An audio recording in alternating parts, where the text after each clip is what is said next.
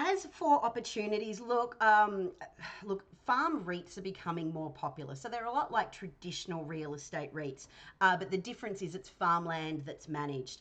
Now, if you look at a couple of the really big ones, they've been on enormous runs. Incidentally, since COVID first hit back in 2020. So I would say right now that some heat needs to come out of that. In saying that, food price inflation, especially in the UK, is astronomical right now. So in the Yeah. UK, you've got this wonderful thing called the inflation index. So it's basically a measure of all the farming inputs. Now that is up 23% in the last 6 months. But when you break it down, fertilizer is up 107% in the last 6 months. Animal feed is up 27%, and fuel is up 29%. So while I'm Yeah. saying these big farming REITs might have, their run may have happened, I'm not entirely sure that all the high prices, that there still isn't a little bit of room to run. It doesn't mean though that you need to desperately run into farming REITs. That's just one idea. The other thing I think to look at. Welcome to the Exponential Investor Podcast. Want to be a better, smarter, more clued up investor? Well, you've come to the right place. We cover the breakthrough investment ideas you don't hear about in the mainstream to keep you on top of the megatrends and opportunities reshaping our world. Good morning and welcome to another episode of the Exponential Investor Podcast. I'm your editor, Sam Volkering, here with my co-editor, Shay Russell. Good to have you back with us this week, Shay. It felt lonely all on my own last week, just a one-man band talking to the camera and the people out there. So it's nice to have a friendly face back on and a bit of robust conversation. It's nice to be back on a decent internet connection, Sam. Yeah. Well, that's what happens when you go to Western Australia these days. Anyway, you're back in Melbourne, which is great. So we've got you connected, and connectivity is successful. Before we do kick off into our discussion today, just for everybody watching, you may find that you've seen around the traps a little bit this week that I had conducted an interview talking about new money, new rules, some of the big changes that are sweeping across not just the UK, but across the world, how it's going to impact what I believe to be everyone, how they transact, interact. There's a lot of information to absorb. 4 key things you can do to get ahead of these sweeping changes when new money and new rules comes into effect. By all means, make sure you click on any links that we have provided somewhere in the vicinity of this video and or however you've received it to check out that interview. It's very interesting. You'll learn a lot. And as I say, it's one of the biggest, I think, most important interviews I've probably done for some time. So, as I say, you can find access to that somewhere in and around this video today. Nonetheless, let's kick off. Shay, as I said, good to have some robust conversation. I want to talk about something that I've written about a little bit before, but I believe you're a little bit more clued up. You've been doing a bit of research on. And what sparked my interest to this area is that I went to the shop and I came home and I had some mince, some lamb mince. For all the vegans and vegetarians out there that are grossly disgusted by the fact that I had lamb mince, apologies, but tough. And so I noticed that the mince was not British. It had come from far, far overseas. And I was curious as to why the supermarkets here in the UK wouldn't be stocking British lamb mince. And I kind of have kept an eye on things quite a lot about the weekly shop, and when you go to the shelves and you pick it up, you don't really think and look too hard about where it's coming from. But I started to, and I noticed that the oranges weren't coming from here. The pineapple certainly isn't coming from here. A lot of the meat doesn't come from here. A lot of the food that we eat in the UK doesn't come from here. And if we've learned anything over the past the past month or so now, is that there's probably an element of security of supply, not just of energy, but of other things as well, that people haven't taken all that seriously. Now, as I say, Shay, I know you've been looking a lot at this. What are your thoughts on the security supply of food in the UK? So, Sam, I used a whole bunch of choice words to describe the UK's position on food security, and none that I will repeat now. But the UK is actually in a bit of a precarious position when it comes to food security, or insecurity, I should say. So, I spent the past couple of days sort of doing a deep dive into the agricultural sector in the UK, and 60% of your food is from everywhere other than the UK. Now, coming from Australia, that's really unusual for me because obviously we're a commodities based country, we're also an agricultural based country. So we don't really have food insecurity issues. We have supply chain issues. Classic example is I haven't been able to afford lamb mince for about 2.5 years, and that's because of local price rises that have been impacting us. Like lamb mince here is about $30 a kilo at the moment. So Holy moly. yeah, it's we basically don't eat a lot of lamb right these days. But it is quite alarming to see how much of the food in the UK comes from other places. Now, I believe that the UK is currently being impacted by sort of the triple whammy of events. Obviously, there was COVID that disrupted food supplies. Then you've gone and had Brexit. Now, I'm not entirely across all the intricacies of Brexit, but I do believe this is holding up certain internal and external deliveries as food travels into and out of the UK. And then you've got the sort of like the third one that's happening, which is labour shortages. So it turns out you've got a skilled labour shortage for abattoirs, which means that pigs in particular aren't Right. being slaughtered on time, to use a very non-vegan friendly word there. There's bottlenecks that are building up. Apparently, there's 10 to 15% of vacancies across the UK in abattoirs, so that's quite alarming. But the absolute the wild card here is just is how much of your food comes from somewhere else, namely countries that are facing conflict right now. Obviously, you've got lots of wheat that comes out of Russia and the Ukraine, but also too, fertilizer is a key component that comes from there, Ah. and it's also highly tied to gas prices as well. And this is where it starts to get a little tricky and also fascinating for me, and I could bore the pants off everybody listening. But basically, the higher gas prices go, the higher fertilizer prices go. And this is where we're looking at demand destruction in the UK because farmers are saying that they can't actually afford the fertilizer prices. So what that means they're going to do is they're going to actually reduce what they're already producing, and that is going to compound an already growing problem in the UK.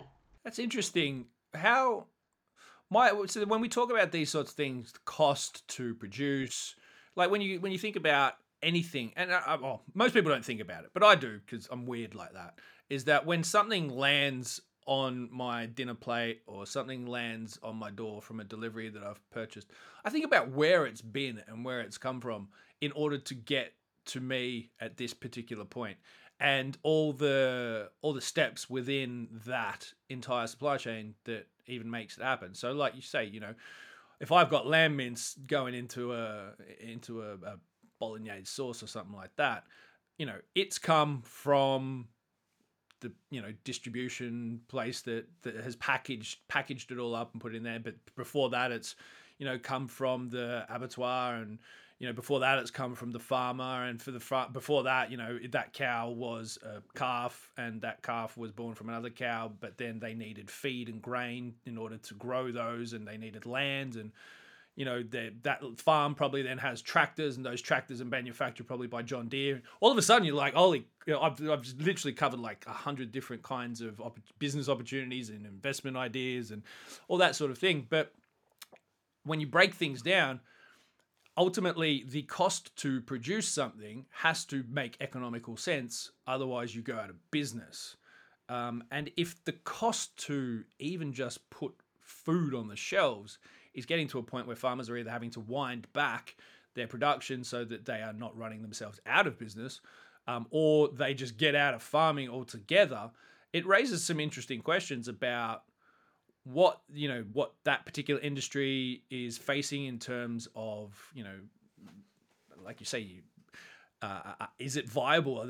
Are some of these companies in this space continuing to be viable, or does the sector become concentrated so that some of the companies that are in that sector become more powerful and stronger because the smaller operators can't survive, and so you see there's an opportunity perhaps there rather than it being, completely native. So a lot of these things sort of hit my brain when we start talking about cost to produce and farmers getting out. Do you think this is going to present an investment opportunity in some aspects?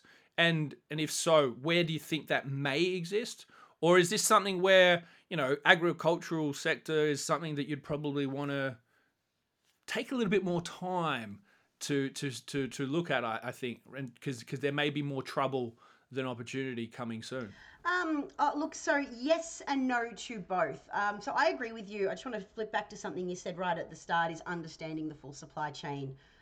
Because we all operate on the just-in-time supply chain, especially in Western countries, we've never had. I just realized, by the way, I was talking about lamb mince, and then I ended up at cows. I do know that lamb is not beef. Just quietly. Anyway, you continue, Shay. Look, that's no problem. We'll forgive you just this once. I meant sheep and lambs. Sorry. I think the highlight really was when you said the calf came from the cow. It's like he knows what's going on, guys. So look, let's just go back to understanding the supply chains. I sort of really only just begun to understand Australia's supply chains when the bushfires happened in 2020, and it just so happened that one of the parents of my daughter's basketball team was the head of meat supply for Woolworths in Victoria. And the education I got was eye-opening, and it sort of completely transformed how I look at supply chains.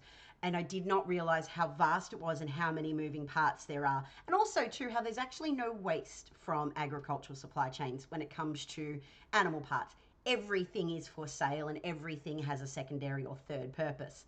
But Yeah. What do you think sausages are made from? what about the leather? That's going in your car. That's got to go to somewhere. That goes off to a tannery in Italy, and then it goes to China for manufacturing to a fine form. There's a whole other discussion we could branch off to, which maybe we'll cover on another thing. Is like if you think about the major uses of leather, the automotive industry typically used a lot of leather as well, and all of a sudden they're shifting away from that into synthetics and other things. So there's a whole sector that is now not moving towards that. But anyway, that's another Well, look, discussion that's for a complete another other day. discussion. We'll turn that into another podcast because I do love to wear, I do love leather.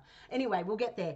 As for opportunities, look, farm REITs are becoming more popular. So they're a lot like traditional real estate REITs, but the difference is it's farmland that's managed. Now, if you look at a couple of the really big ones, they've been on enormous runs. Incidentally, since COVID first hit back in 2020. So I would say right now that some heat needs to come out of that. In saying that, food price inflation, especially in the UK, is astronomical right now. So in the UK, you've got this wonderful thing called the Inflation Index. So it's basically a measure of all the farming inputs. Now that is up 23% in the last 6 months. But when you break it down, fertilizer is up 107% in the last 6 months.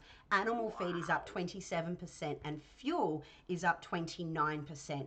So while I'm saying these big farming REITs might have, their run may have happened, I'm not entirely sure that all the high prices, that there still isn't a little bit of room to run. It doesn't mean, though, that you need to desperately run into farming REITs. That's just one idea.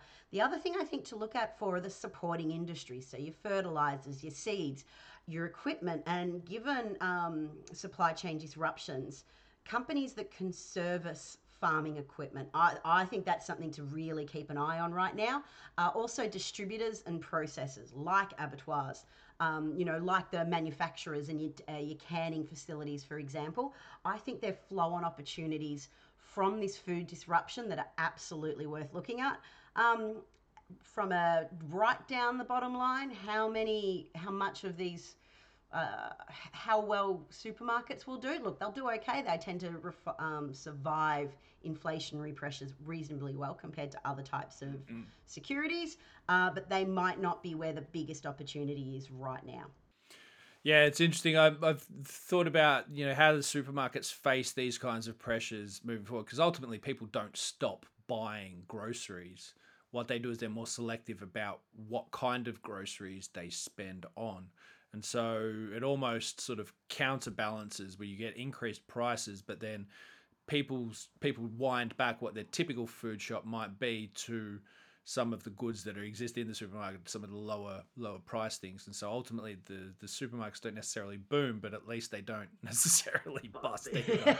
Yes. I like to think, when it comes to these kinds of issues that face the supply chain, if we think about agricultural industry specifically, about rising costs, like you say, fuel. If you think about rising cost of fuel, the thing that springs to my mind then is, well, what are the opportunities for the technologies that remove that from the equation? And so the instinctive thing is to look at, companies that are providing agricultural equipment that are either battery powered, so electric vehicles, or hydrogen power. I know JCB over here, big company, really pushing hard into hydrogen for their industrial equipment, and that's not just agriculture. That's all sorts of excavators and mining, digging stuff.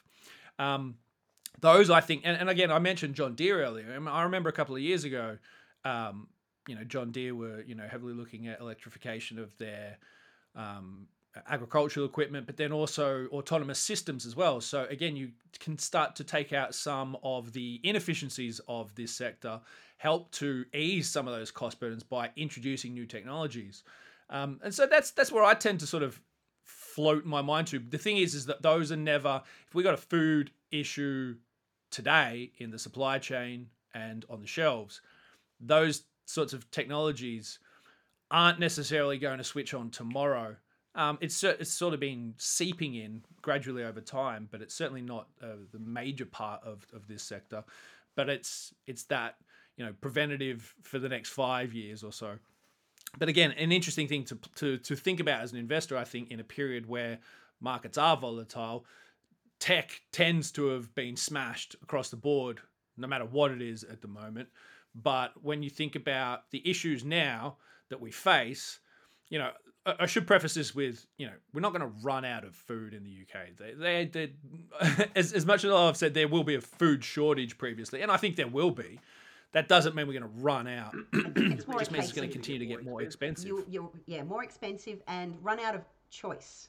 I think you're looking at two options rather than five, for example. Exactly. And so that causes some issues, and it continues to add to the pressures on the average household about just the cost of living. Having said that, to ease those cost of living burdens and to ease these issues is that, the changes that need to come quite possibly get accelerated, and then more money gets printed, and people. By the way, anyone that thinks that the central bank and the government is just going to stop printing money to fund their way out of these issues, you're kidding yourself. Again, so this continues to play into this story that we've been saying about inflation is not just going to disappear overnight. Nonetheless, that then does money that flows into these other sectors and opportunities. So there's a lot sort of, like you say, when you learn about the supply chain and you learn about how many different moving parts there are to it, you come to realize that there are areas of crisis that are genuine concerns and worries.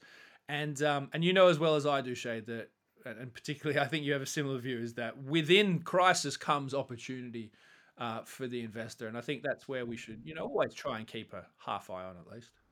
Yeah, look, I completely agree with you. And well, you mentioned before about the push to electric vehicles. What's that old saying? The cure for high prices is high prices.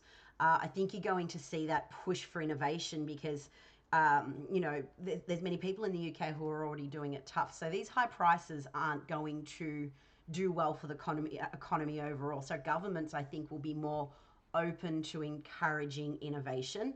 There's a couple of things I read today that talk about how the UK is limited on what it can grow because of the type of soil that you've got. So it could be a case of the fact that, a lot of money is spent in innovative agriculture and basically, already speeding up a process that's been underway for decades now. Food shortages and food crises aren't new to the globe. But I think what we're going to see is that they're more likely to spend, there's going to be grant money. There will be supplements and things like that to spur on this innovation to end this reliance. It's a topic I've thrown around the eye somewhere else. But basically, I think we're seeing, the birth of economic nationalism. The just-in-time supply chains have hurt us, and we're going to see increasingly nationalistic policies that drive investment back home at the expense of the taxpayer, mind you, and this leans into that. They're not going to stop printing money. I think they're going to do everything they can to bring it back to a place where we can be in the UK's example, as independent as possible for as many resources as possible. Yeah, I wholeheartedly agree with that. I think people have sort of coined this as the end of globalization. I don't think it's the end of globalization, but I think it's certainly a much more concerted effort to focus on the domestic production of goods and services and commodities, and be a little bit more self-reliant than relying on others who you can't always necessarily trust. But anyway, we've gone on long enough this week. Plenty to think about and consider. For everybody watching, I will be away next week, so Shay is running the show. I don't know. I think you might have a guest lined up already. I'm not sure. I'll leave that up to you. Leave the viewers in hot anticipation of what's coming next week without my ugly mug on the screen. But anyway, thanks for tuning in and listening and watching this week, everybody. Hopefully you've got a lot out of our discussion today. Not too worried, but look for the opportunities. Thanks again for watching. We'll be back with you again soon. Me in a couple of weeks. Shay with you next week. Thanks for watching. Bye for now.